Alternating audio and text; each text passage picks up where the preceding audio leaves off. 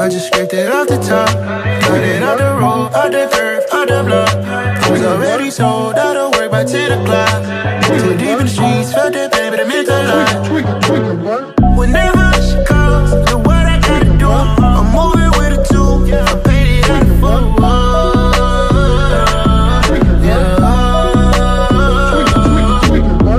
Yeah, tell me what I gotta do. Pull up in a bucket coupe, one for me and one for you. Yeah, like with the motherfucks a roof. Yeah, I'm off the chain, don't cut me loose. Yeah, I'm off the chain, I'm off the noose. Yeah, getting picked off Bentley white like. What's going on, everyone? Welcome back to another episode of the Wizards of Gallery Plays podcast. Brennan and Damo back on the show. It is Monday the 6th, and we have a few different things to go over today. We are going to discuss two prospects that the Wizards could select at 10 that have worked out with the team recently, and Tari Eason and Johnny Davis. There was a Shane Larkin rumor that got put out there on Twitter, so we'll go over that. And then to finish it up, we'll go over Tommy's recent interview that he did with I think his name is Nate Duncan, on the Dunked On Basketball NBA podcast. If you guys want to go listen to that, go find that interview. I'll post the link once we post the link to this podcast. I'll put it in a separate tweet below it. But Damo, the Warriors tied it up last night, 1-1 in the NBA Finals. Did you watch it or no? Yeah, so I missed the third quarter though. Like I was, the first half was very entertaining. They was going back and forth. Tatum got going. Steph was doing his usual, and then I went down to grab a sandwich. And the third quarter started, and I come back, and like to start the fourth, and the Celtics was down 30, and I'm like, what the hell happened? So I had to rewind it back and watch it, and it was just a master class from the Warriors, man. Like, I mean, they just totally shut down everybody that wasn't Jason Tatum. Like, if you weren't Tatum, you were bad. I mean, I think Marcus Smart and Al Horford combined for like 4 points. Like, it was just a master class defensively for them. But I expect the Celtics to bounce back. Yeah, I do too. I think we'll be coming back to Golden State in Game 5, tied up 2-2, if I had to guess. Wizards news. So Tari Eason and Johnny Davis both worked out with the Wizards recently. Davis worked out with them first, so we'll start with him. I feel like the popular selections amongst Wizards Twitter for who to pick at 10 are between he and Benedict Mathurin. But what do you think about Johnny Davis? Do you think he fits? Specifically, does he fit next to Beal? What do you think about Johnny Davis and his potential fit here with us? Yeah, like I'm a little iffy on the fit, like, because I really don't know. So, like, just watching him, his college tape, just breaking him down, he kind of reminds me of like a Josh Hart. Like, I think that 30% usage, like, you pretty much run everything through him. I don't think he's going to be that player in the NBA. He just doesn't have any elite level, I would say, skill or athletic advantage to be that type of player in the NBA, in my opinion.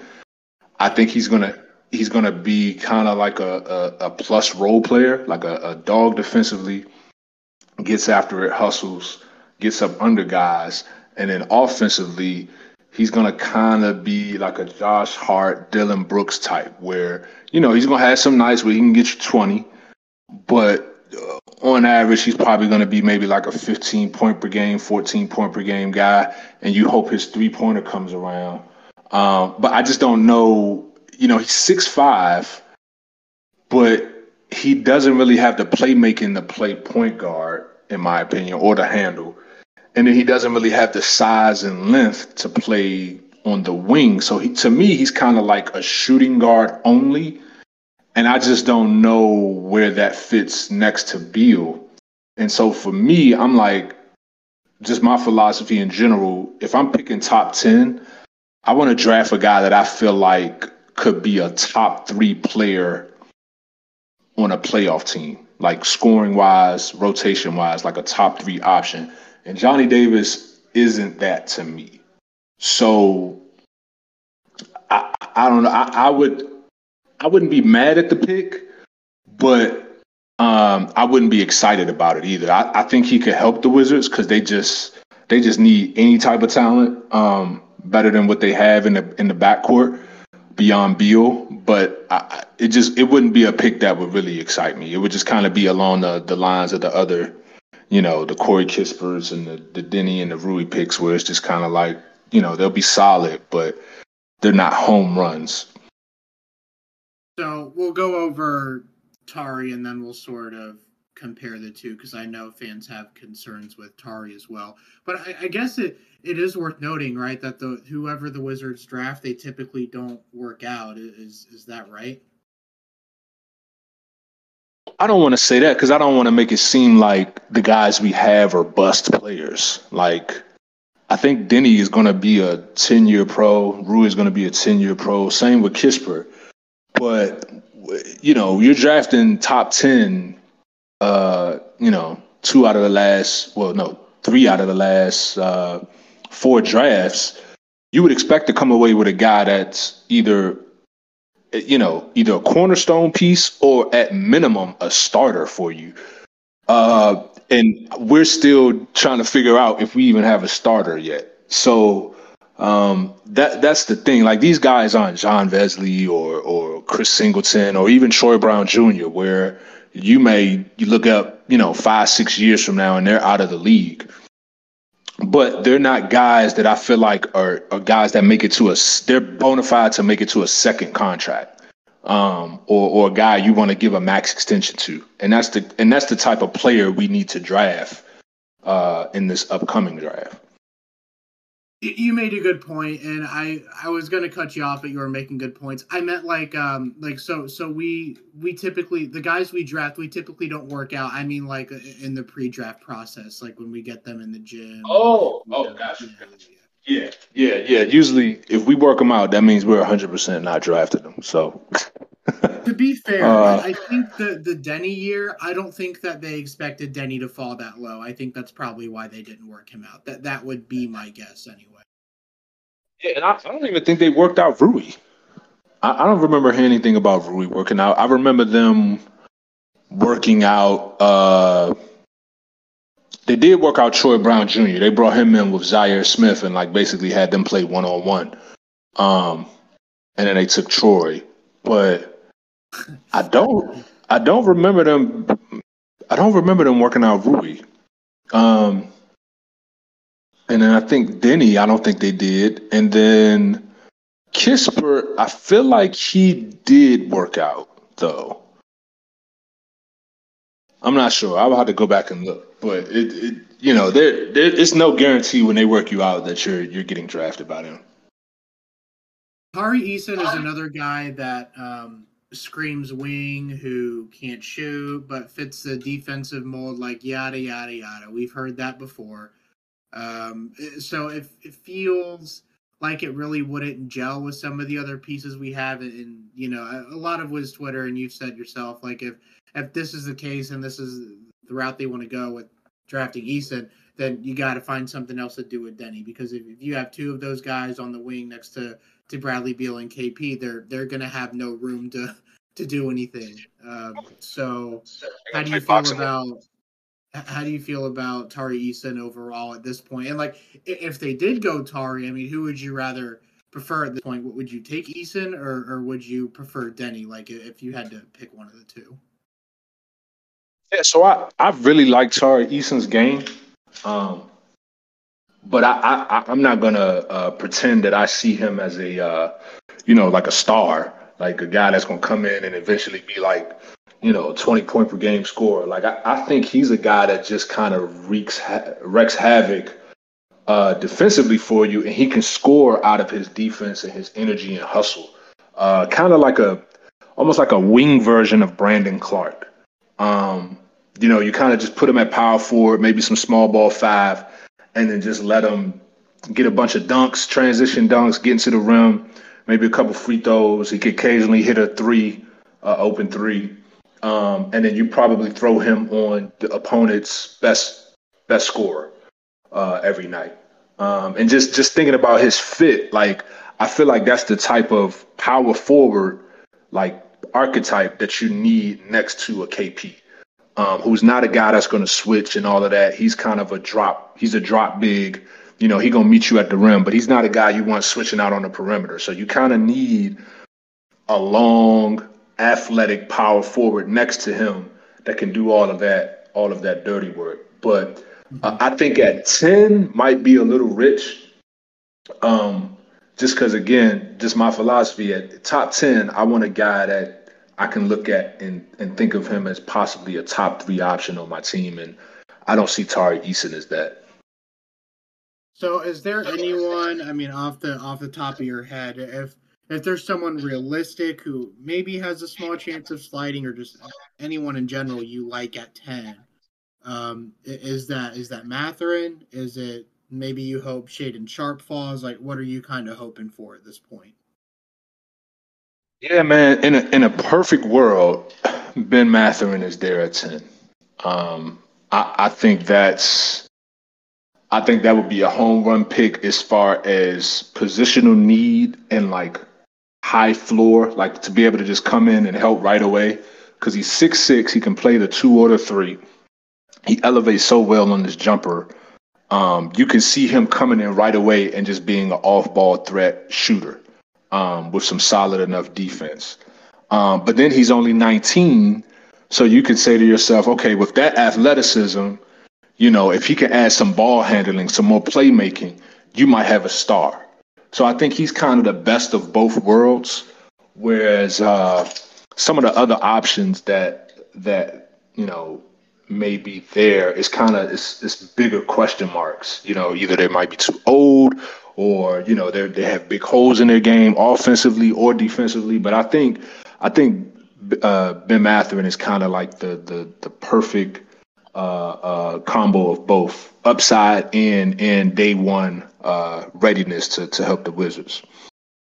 So, in summary, either Johnny Davis or Tari Eason at 10, you're not that thrilled about it. In that scenario, I would either be trying to trade back or just trade the pick in its entirety. Gotcha. If those are your two best options there at 10, you could also maybe take a swing at like a Malachi from Ohio State. I like his measurables, and I like him as a scorer shooter, but he's so bad defensively that it's just like, you're a bottom 5 defensive team. You're going to draft another, bad defensive player. So I don't know. Yeah, I feel like at 10, if those are the two best options, I think I would entertain either a trade back or a trade out to get a player ready to help you. And in a trade back scenario, I'm definitely looking to try to get like a Jalen Williams for sure. So there was a rumor that came out that the Wizards were going to be seriously interested in Shane Larkin, who is currently playing overseas in the Euro League, right? That's the league he's in. Yeah. So that's pretty much viewed as like the second best basketball league, if I'm not mistaken, in the world. So it's not as legit as the NBA. However, I think there have been a lot of players that have played in that atmosphere and come over here and turn out to help one way or another. Shane Larkin is, how old is he at this point now? Because I remember I think he was drafted by the Celtics, right? He's 29 at this point. I thought he was drafted by the Mavericks. Too long ago. I can look at this real quick. As you can see, well prepared. Yes, he was drafted by the Mavericks, and then he was with the Texas Legends in 2014, and then was with the Knicks, Nets, then went overseas and played for the Celtics for a year, and then went back overseas. So he's a guy that can't stick in the NBA, 6 foot, 175. This seems exactly like the type of guy that the Wizards would be interested in. And I get that he's been good overseas, but my question is, if he's so good, why hasn't he come back? And the fact that he's almost 30, like it's not like he's 25, 26, or he just left for a couple years to get his game right and now he's good. Like, I mean, he's almost 30. I mean, I don't see, and he already said he doesn't want to come back as a third point guard. So I don't see how you commit any serious money to that. If you're telling me that's what we're going to be spending, like half or more than half of the MLE on, then you can go ahead and cancel the season, because that I wouldn't be able to take this team or Tommy seriously after that. Yeah, I just don't think that should be a realistic option. I mean, I've seen articles where he's kind of mentioned he doesn't want to come back to the NBA to be a third guard, and that's kind of how I view him because of his stature. So yeah, that should. I'm not bringing in Shane Larkin to be my backup point guard. That just should not be an option. Not for this team. Maybe another team that has, a defensive culture and they already got their key guys in place, but I just think that would just be another bad move for the Wizards. In here, just wanted to let you guys know that we did have a little bit of a audio hiccup. So we're finishing up the Shane Larkin conversation, basically saying that neither of us would be that thrilled with it. And then we'll pick up where we talk about Tommy Shepard and the recent Dunked On basketball podcast with Nate Duncan. So sorry about the audio mix-up there. You missed about 4 minutes of conversation. So again, I apologize, but I hope that you guys enjoy the rest of the episode. He never really acknowledged why he had to make the trade to begin with, because the guys he signed weren't good. So it's like, it's like you kind of skipped over some accountability part there, but I don't expect a GM to say, yeah, that guy sucked, my bad. I shouldn't have signed him. But it's like you can word it a different way, right? Like for me, when he started talking about Kispert and Bertans, I was like, oh my God, are you serious? Like for one of the worst 3-point shooting teams in the NBA, he really had the nerve to say, well, we drafted Corey Kispert, so that made Bertans expendable, without remembering that Corey Kispert, I think, shot 32% for three on the year. I think it was like 34, but I don't think it was at one point it was that bad. Yeah. And it's like, dude, what do you mean that made him expendable? Like, even though Bertans was a brick for us, like we still didn't have an abundance of shooting on the roster. If you could have said it was really just about getting better and adding more talent, which he said, but then when he went back and made that remark, and it's like, okay, well that's not fair to say, I don't think, because we didn't have enough shooting on the team. And really quick, he did end up finishing the year with 35% shooting, so about average. But even then, that's one dude. That's not like, we have 3 or 4 different shooters now, which makes him expendable. And I know you're not going to get up there and you're going to say the guy sucks, but you could have taken a different angle with it, because what that tells me now in a way is they're comfortable with the shooting that they have on the roster. And to me, that doesn't make any sense. Yeah, I hope not. Yeah, I really, really hope not. But I will say they shot their best. They got their best shot quality, and as a result, their best shot efficiency towards the end of the year, when they basically played all their shooters, KCP, Kispert, and Rui with KP. Like, those were their 4 best shooters this year. And, with Asado, who was like his first option, second and third option is to pass the ball. They shot it well. They were top 5 in 3-point percentage, the last, I believe, 20 or so games of the year. I think Kispert, before the All-Star break, was 32% from 3, and after, he was 38% from 3, almost 39. So they have shooting, but they need more. They need more. Like it's not to the point where you ignore it. Right. The other thing that he said that I found interesting was when he talked about what Ted wants to see going forward. And again, he answered the question without trying to answer it. But the the main thing I wanted to bring up here is that Ted says he always wants to see the team improving. Um, and I posted this a while back, but I'm gonna go try and find it real quick. Their record since Tommy Shepard has took over. I think his first year was what 18-19, right?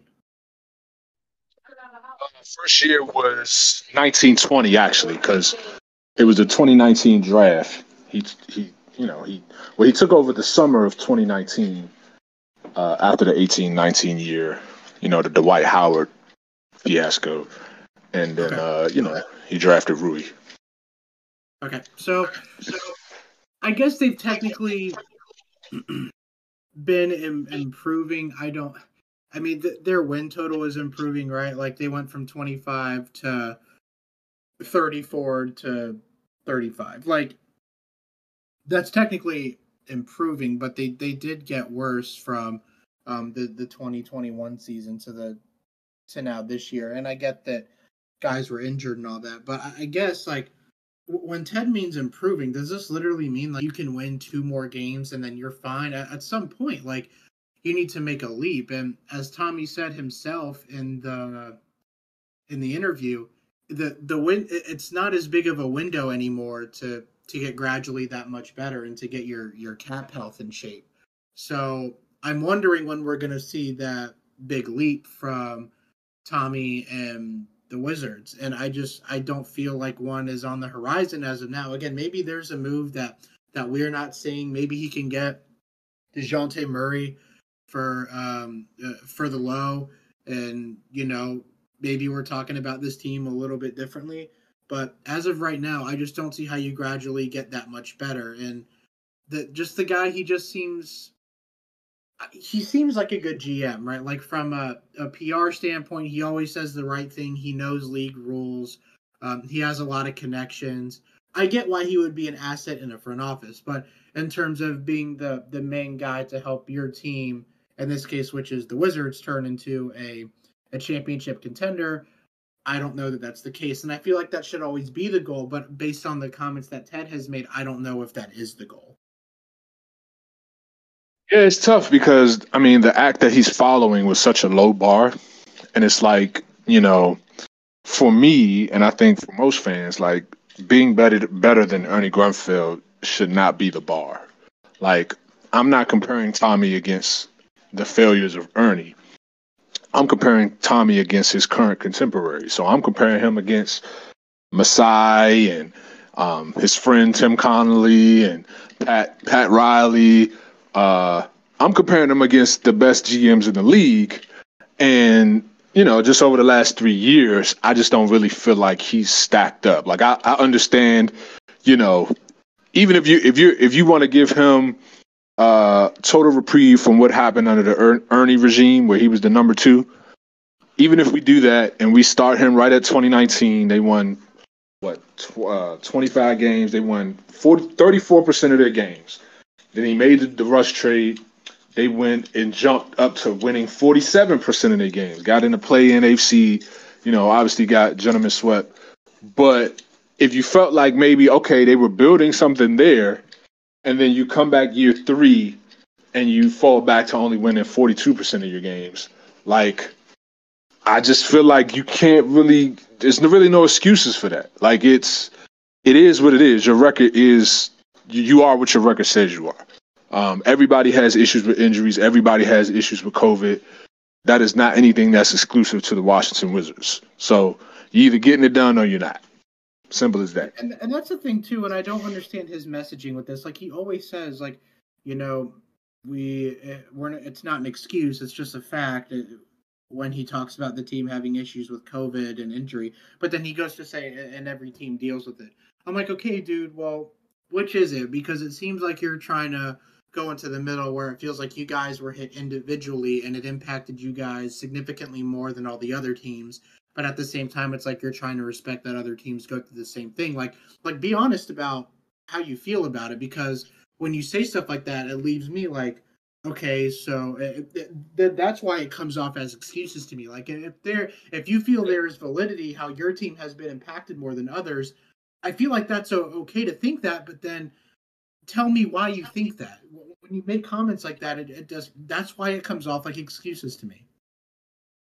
Yeah, and it's like he mentioned Bill mentioned 40, 42 games, and I'm just like, yeah, but y'all were bad before Bill got hurt. Like it wasn't like y'all were winning and then Bill got hurt and then y'all started losing. Like y'all were losing well before Bill decided to get the injury. Like I feel like Bill getting the surgery on the injury was because y'all were already bad, and it wasn't no point in risking further damage on a bad team. So, it was just the way he kind of like again, he's a used car salesman. He's trying to sell a car with a bad transmission, but it's got a good wax job on it and some nice hubcaps. So that's kind of where we're at with it, and I'm just at a point now where I'm just like the results are going to speak for themselves. Like I really don't care what he's saying. I want to see one of your top 10 draft picks become a starter. Can that happen? Can God forbid they become an all-star? Like, can we draft an all-star? Like, can we I find a would Jordan take Poole or Tyrese Maxey? That would be I would nice. take just quality starter on a winning team. On an above 500 team, can you give me a quality starter? I would call that a success for one of his draft picks. Or shit, just making it to a second contract. Right. Like, and I think if they become a starter, they'll make it to a second contract. And it's a little too early for Kispert. He's only played 1 year. But for Rui and Denny, I mean, how comfortable do you feel going into a second contract with either one of those guys right now? And to me, it's like I'm like, nah, I'm good. But it sucks because they're both top 10 picks, so you can't just trade them for nothing. Like it's not like they were a second round pick where they're not working out and you just trade them for like a future second or cash considerations or whatever. Like they were both top 10 picks. You can't just trade them for nothing, but at the same time, you can't double down on them and pay them double digit salary when they haven't really showed a whole lot over a tenured of what will be 4 years for each of them when it's time for free agency. Yeah. I mean, and I think that's why I'm kind of in favor of moving one of them or possibly both of them if the right deal is available. And then with this draft pick you have, kind of restarting the rookie clock on potentially a better talent. Because to me, those two guys, I mean, they're solid. They're not bust players, but I don't feel like they've shown that they're irreplaceable. Like you have to hold on to them and give them a second contract. Like, I think the Wizards will be right where they are, uh, uh, or possibly better, whether they move on from them or not. So uh, that's just kind of where I'm at with it. There was someone I was talking with yesterday on the timeline, and he brought Denny up. Um, and actually, some people wanted to. They asked some questions or wanted us to touch on some topics. So we can. I'll look over this here in a second, and we can get on that. Well, I guess we can start with this since we're already talking about it. Um, he said he would like to hear what the answer is for the Denny Rui Kuz log jam. In my opinion, that is just as much a pressing issue as the point guard situation. And then some guy commented and said Denny is a 3. I don't know why everyone wants to act like he is a 4. Rui is a tweener like Kuz. Denny should be the starting 3 over KCP, especially if he takes another step this offseason. So to break this down, and this is Coach Rose at RRose78. I don't say this to be disrespectful. I respectfully disagree with what you said, if you're listening. But I don't know what skill he possesses as of right now that makes Denny a 4. Or makes Denny a 3, I'm sorry. To me, if you're a 3, you have to be able to handle the ball a little bit better. You have to be able to create a little bit better. And to me, he can't really do either of those things right now. I mean, he can't even dribble with his left hand. He can barely finish. Certainly can't finish with his left hand a whole lot. I mean, we saw it a couple times down the stretch of the season, but generally speaking, I mean, for a 3, he's not where he needs to be. So I don't know where your thoughts are currently at on Denny. in terms of if he's a 3 or a 4. I think he's a 4. Originally, I thought he was a 3, but after watching him and seeing where his skill set is right now, his frame and his body, I mean, of course, you would like to have the 6'9", 200 whatever pound guy to be your 3. Ideally, you would like that, but for his skill set right now, I just don't see how you call him a 3. And then he also said that Rui is a tweener, and I also just respectfully disagree with that. Rui to me right now is strictly a 4, but I don't know how you feel about those two as of right now and sort of where, like, what position you would call them, I guess. Yeah, I mean, I said this a while ago. Like his rookie year, I was saying Denny was a power forward, but yeah, I feel like you kind of hit it on the head. Like, Denny to me doesn't. I feel like small forwards in today's game are basically bigger shooting guards. So, like, if I could play you at the 3, I can play you at the 2. Like, Paul George is a 3, right? But if you move Paul George to the 2, you wouldn't blink an eye at that. Like, he can play either spot because he has the handle and skill to do so. Chris Middleton, same thing. Jaylen Brown, he can play the 3 to 2.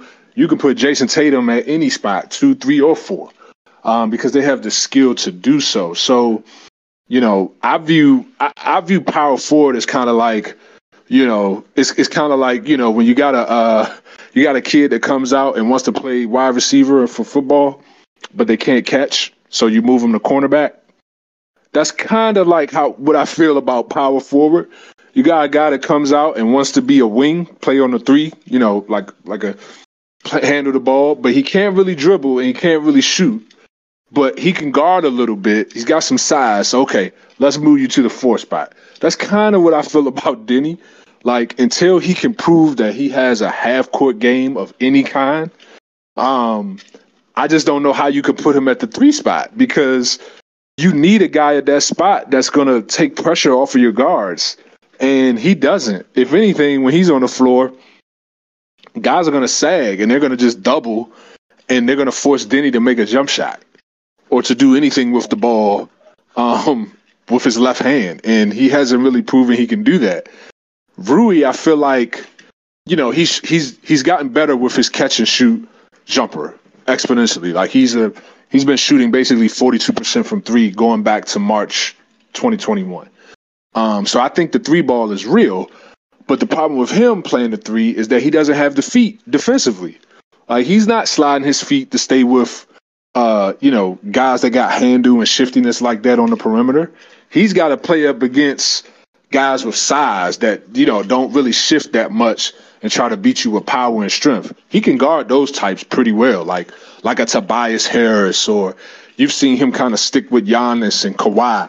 Guys who don't really have a lot of moves, they kind of try to beat you with their power. So he's a 4 to me. So it's like, and then Kuzma, you just saw him have his best stretch of his career, basically playing closer to the rim, like a 4-5, grabbing it, going, getting layups, playing 6'10", and then having those spot opportunities to shoot threes. So, in my opinion, you got 3 power forwards, and they do need to figure out, they got to be proactive about what they want to do with them. Are you keeping all 3, or are you trading 2, or flipping 1, or I don't know, but Tommy has to get ahead of it. He can't wait until it's time to pay Kuzma $25 million a year, and then you got to re-sign Rui, and then Denny is due for a rookie extension. Like, you gotta be ahead of the game. Let's see, your top 3 realistic targets for starting point guard from Greg Finberg. I mean, I don't know, man. We've talked about this so much. I mean, I think I would love to get rid of some of our wing depth and add Monte Morris if you can figure out a way to do that where we're not giving up any draft capital. Like, if you could swap Rui and Monte Morris straight up, would I do that? Probably. I don't know, man. Monte Morris. I mean, I guess if you want to throw, I don't have any other names. What do you got, man? Like a DeLon Wright, Tyus Jones. We've talked about it so many times. I'd like to pinpoint my top 3. I don't know at this point.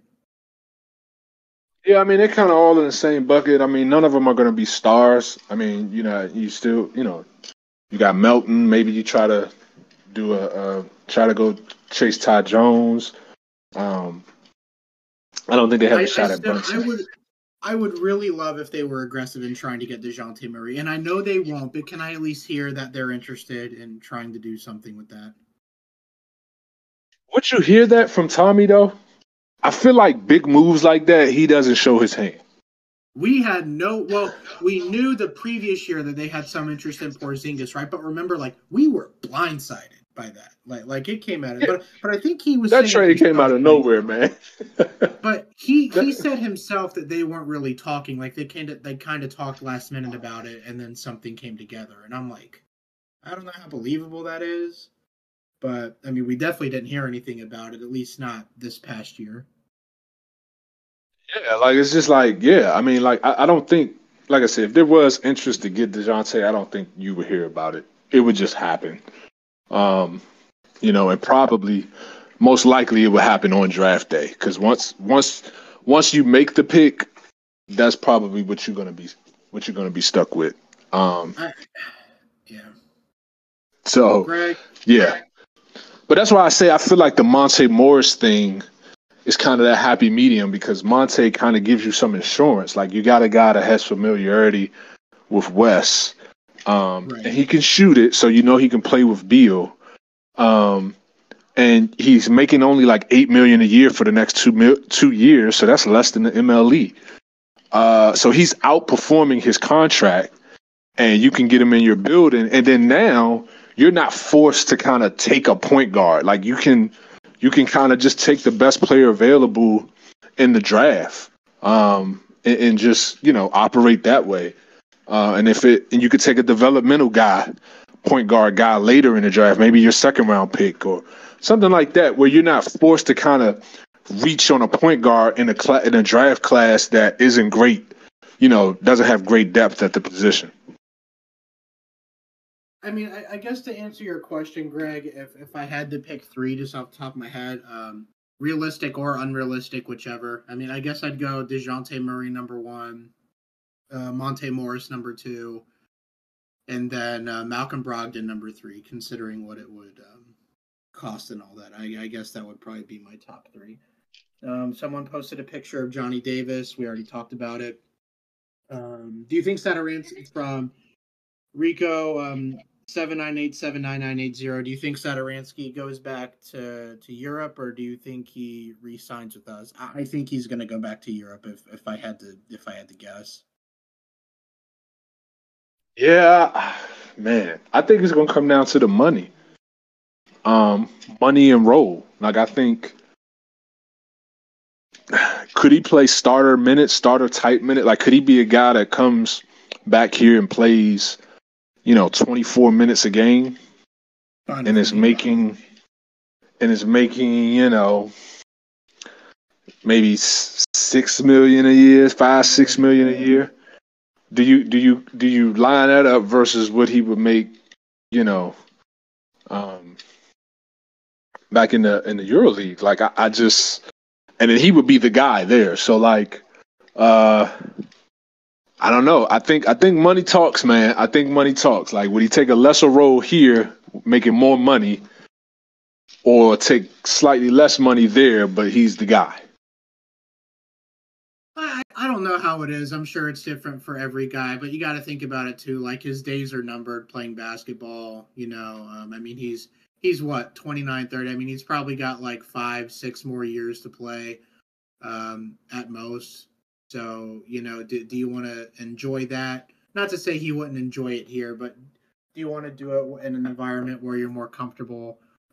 Maybe your wife and child would be a little bit more comfortable. I don't know. Just something to consider. My question was, Sato, why go through all the trouble to get here last year? Because, I mean, he got in the Pelican situation, and that clearly didn't work out for him. And then he was traded to the Spurs, and he axed out of there. They bought him out, and then he signed as a free agent off waivers here. So, like, clearly he saw an opportunity with the Wizards, and there's a familiarity and comfortability here with Tommy. So, like, why go through all of that if your whole plan was just to go back to the EuroLeague, a couple months later? Maybe he was just tired of sitting on his tail and wanted to play. I mean, when you get told, yeah, you have the probability of being a starter here eventually and, getting a lot of minutes, I mean, that's better than sitting on your tail on the bench for someone else. But I see the point, though. I mean, I would like to think that he's back, but I feel like if they're going to be aggressive about trying to fix the position, then I don't see a world where he comes back and wants to play like 15 minutes off the bench. I think he'd probably pass on that.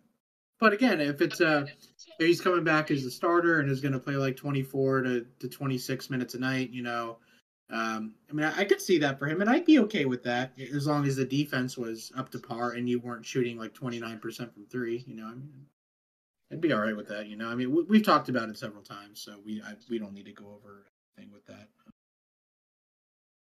Let's see. Well, also from Rich, will they move Kuz or Rui or bring both back?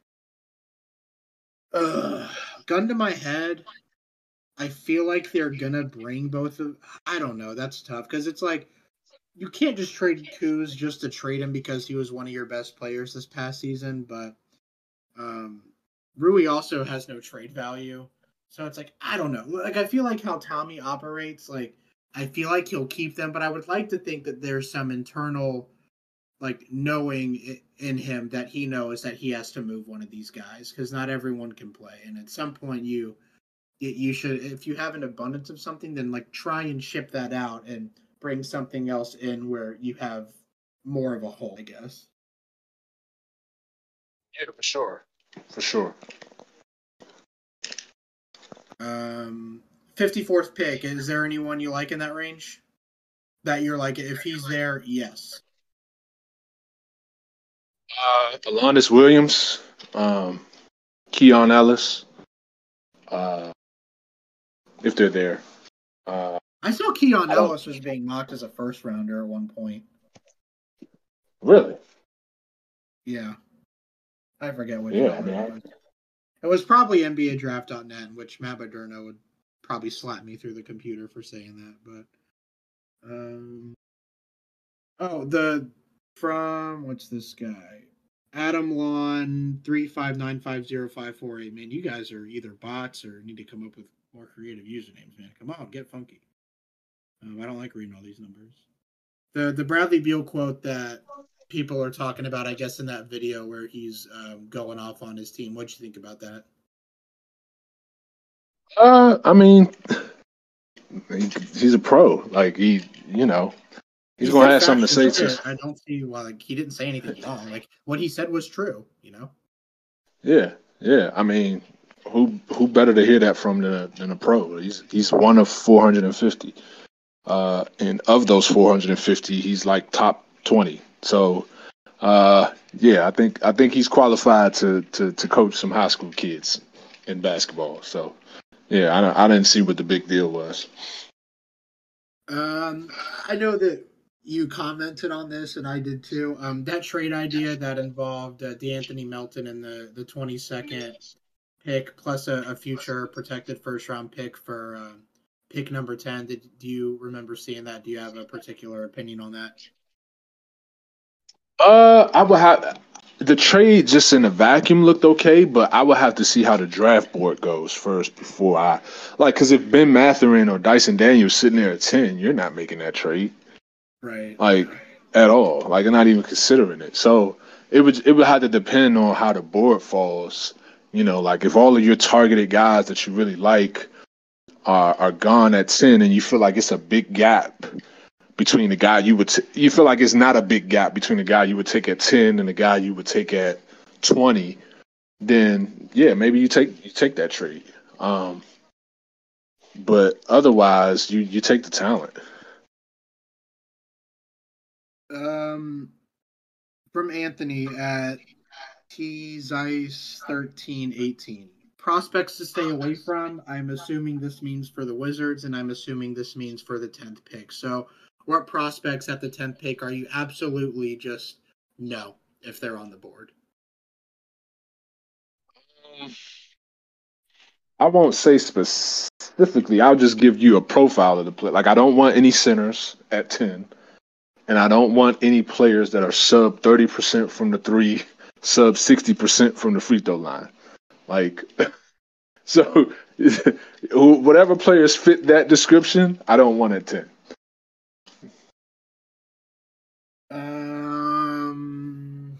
The right point guard pieces are on view. Odds of a trade for a point guard like Monte Morris, we kind of just went over. I don't know what the odds of it are. I would say that it's probably more likely than the DeJounte Murray, Malcolm Brogdon route. I don't think you're going to have to give up a lot for Monte Morris, and depending on what we give the Nuggets back in return, we could be saving some salary for them or giving them some Michael Porter Jr. insurance, ideally. So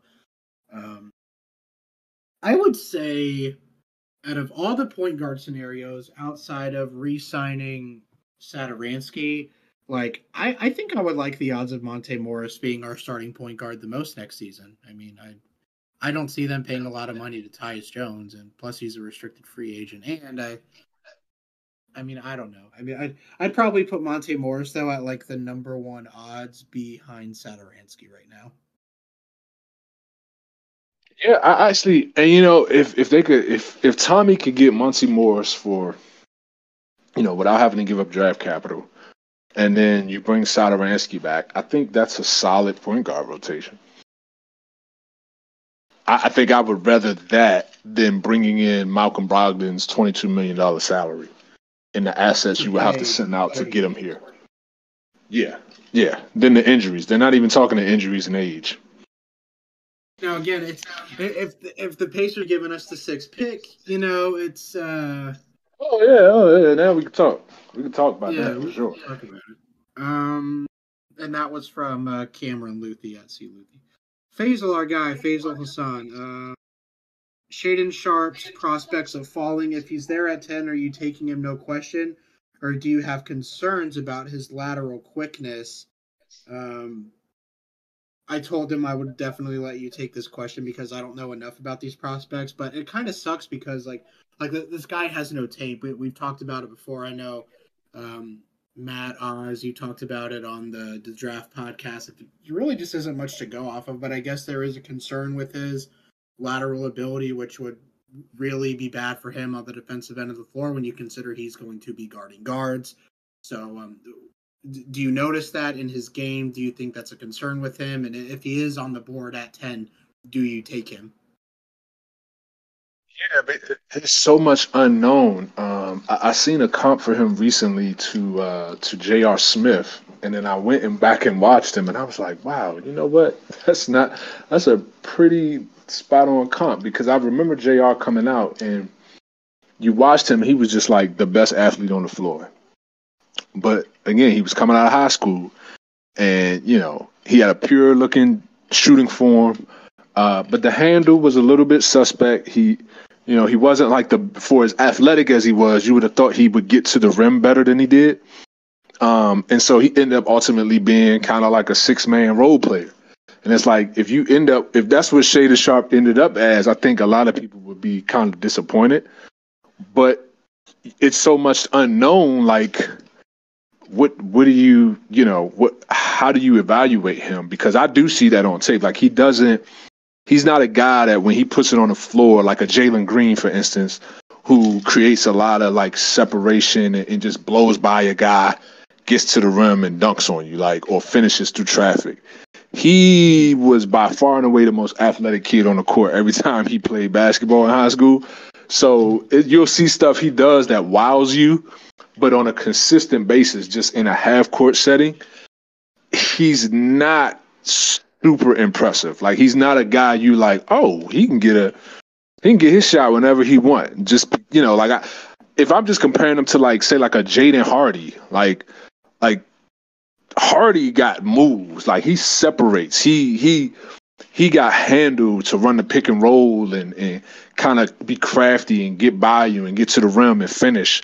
Sharp don't really have those type of moves just yet. And maybe you say to yourself, well, he's only 19, so he can add those. But, it's going to be some development. But I think it's such an unknown. Our team's willing to take that risk. Clay Williams at Birds of Clay. What's up, buddy? Assistant coach wish list for the Wizards. I don't know if I have anyone in particular. Obviously, if Quinn Snyder was still interested in coaching, I think that would have been someone I would have liked to see them maybe entertain a little bit. Outside of that, I mean, I really don't know. Like, I don't know if there's any assistant coaches out there right now that have head coaching experience that don't have a job right now. Would James Borrego come be a coach? But I feel like that doesn't help our defensive issues. Does have that Spurs background, though. Would Frank Vogel welcome a role coming on the bench here next to Wes Unseld Jr.? I don't know. Are there any names that you like? I know that there was a tweet that there was some European coach that was drawing a lot of interest, not necessarily from the Wizards, but he was drawing interest as an assistant coach. I feel like that would be a very Tommy thing to have Wes do, but I don't know if you have any names. I didn't have any names off the top of my head. I just feel like, Wes needs a assistant head with some head coach experience, just to kind of help him navigate egos and locker room stuff, and kind of play the bad cop and hold guys more accountable. Because I think Wes is more of a non-confrontational guy that just kind of is a workman, goes about it and tells you what he wants, and then just expects you to execute it. But I don't know that he's the kind of like in-your-face guy that's going to really like push you to that point. So I think they kind of need that on the bench. I love that Darvin Ham is bringing in Rasheed Wallace, by the way. That's going to be a fired up locker room. That's like, man, Darvin Ham's had the job for like 2 or 3 days, and his first assistant hire is already fire. And we sat there with like Pat Delaney, Zach Guthrie, guys that have already been on the staff before. Like, I don't know, man. I'm trying to be positive about the Wes Unseld Jr. experience, but right now I'm just not that impressed. And I really hope that Tommy's not forcing any hires on his staff, because that would irritate me. I mean, if I'm a general manager, I'm letting you pick your staff, but then it's your ass when things don't go the way they're supposed to. Let's see. Michael at shakeandbake_DMV. Should the Wizards use cash considerations to get extra picks in the draft? Who is a good second round option? We already talked about that second part. The first part, we already have so many guys at the bottom of the roster that are not going to be playing. Vernon Carey, Isaiah Todd, those contracts are guaranteed. So I wouldn't be buying into the second round. If anything, I'd be trying to sell it. Just knowing how we draft in the second round anyway. And we already have a lot of guys, like I said, at the bottom that aren't going to be playing anyway. So to answer your question, Michael, no. I wouldn't be buying. If anything, I would be selling. What do you think? Yeah, I'm trying to. Yeah, sell. And I mean, there are some stash options too. Yannick and Zosa is a guy that I really like as a draft and stash. A guy who probably will play overseas for a few more years. Maybe comes up over at the age of 21, 22. Maybe by then you have a rotational player. I know you said that he reminds you a lot, at least by the type of Chris Boucher, who plays for the Raptors, and is a decent rotational big, like backup center, can give you maybe like 15, 20 minutes a game. But I feel like that would be pretty solid for a second round draft stash pick at some point, Yeah, I mean, this front office just has a good history for second. So, I wouldn't be mad, but I just kind of, my hopes wouldn't be high or something like that. Whatever they do with the second round pick, I'm like, gosh, shit. And I'm just going to know it's going to work out. I'm kind of hoping that they traded away for something. Yeah. But I think that's all that we got here. Everything else is just sort of comments. But anything else you want to talk about before we get off here today? That was all I got. All right, well, we'll go ahead and close out here. Thank you guys for listening to another episode. Make sure to subscribe if you are here. Leave us a 5-star review. Leave a comment if you have any questions or concerns. My DMs are always open. And we will see you next time.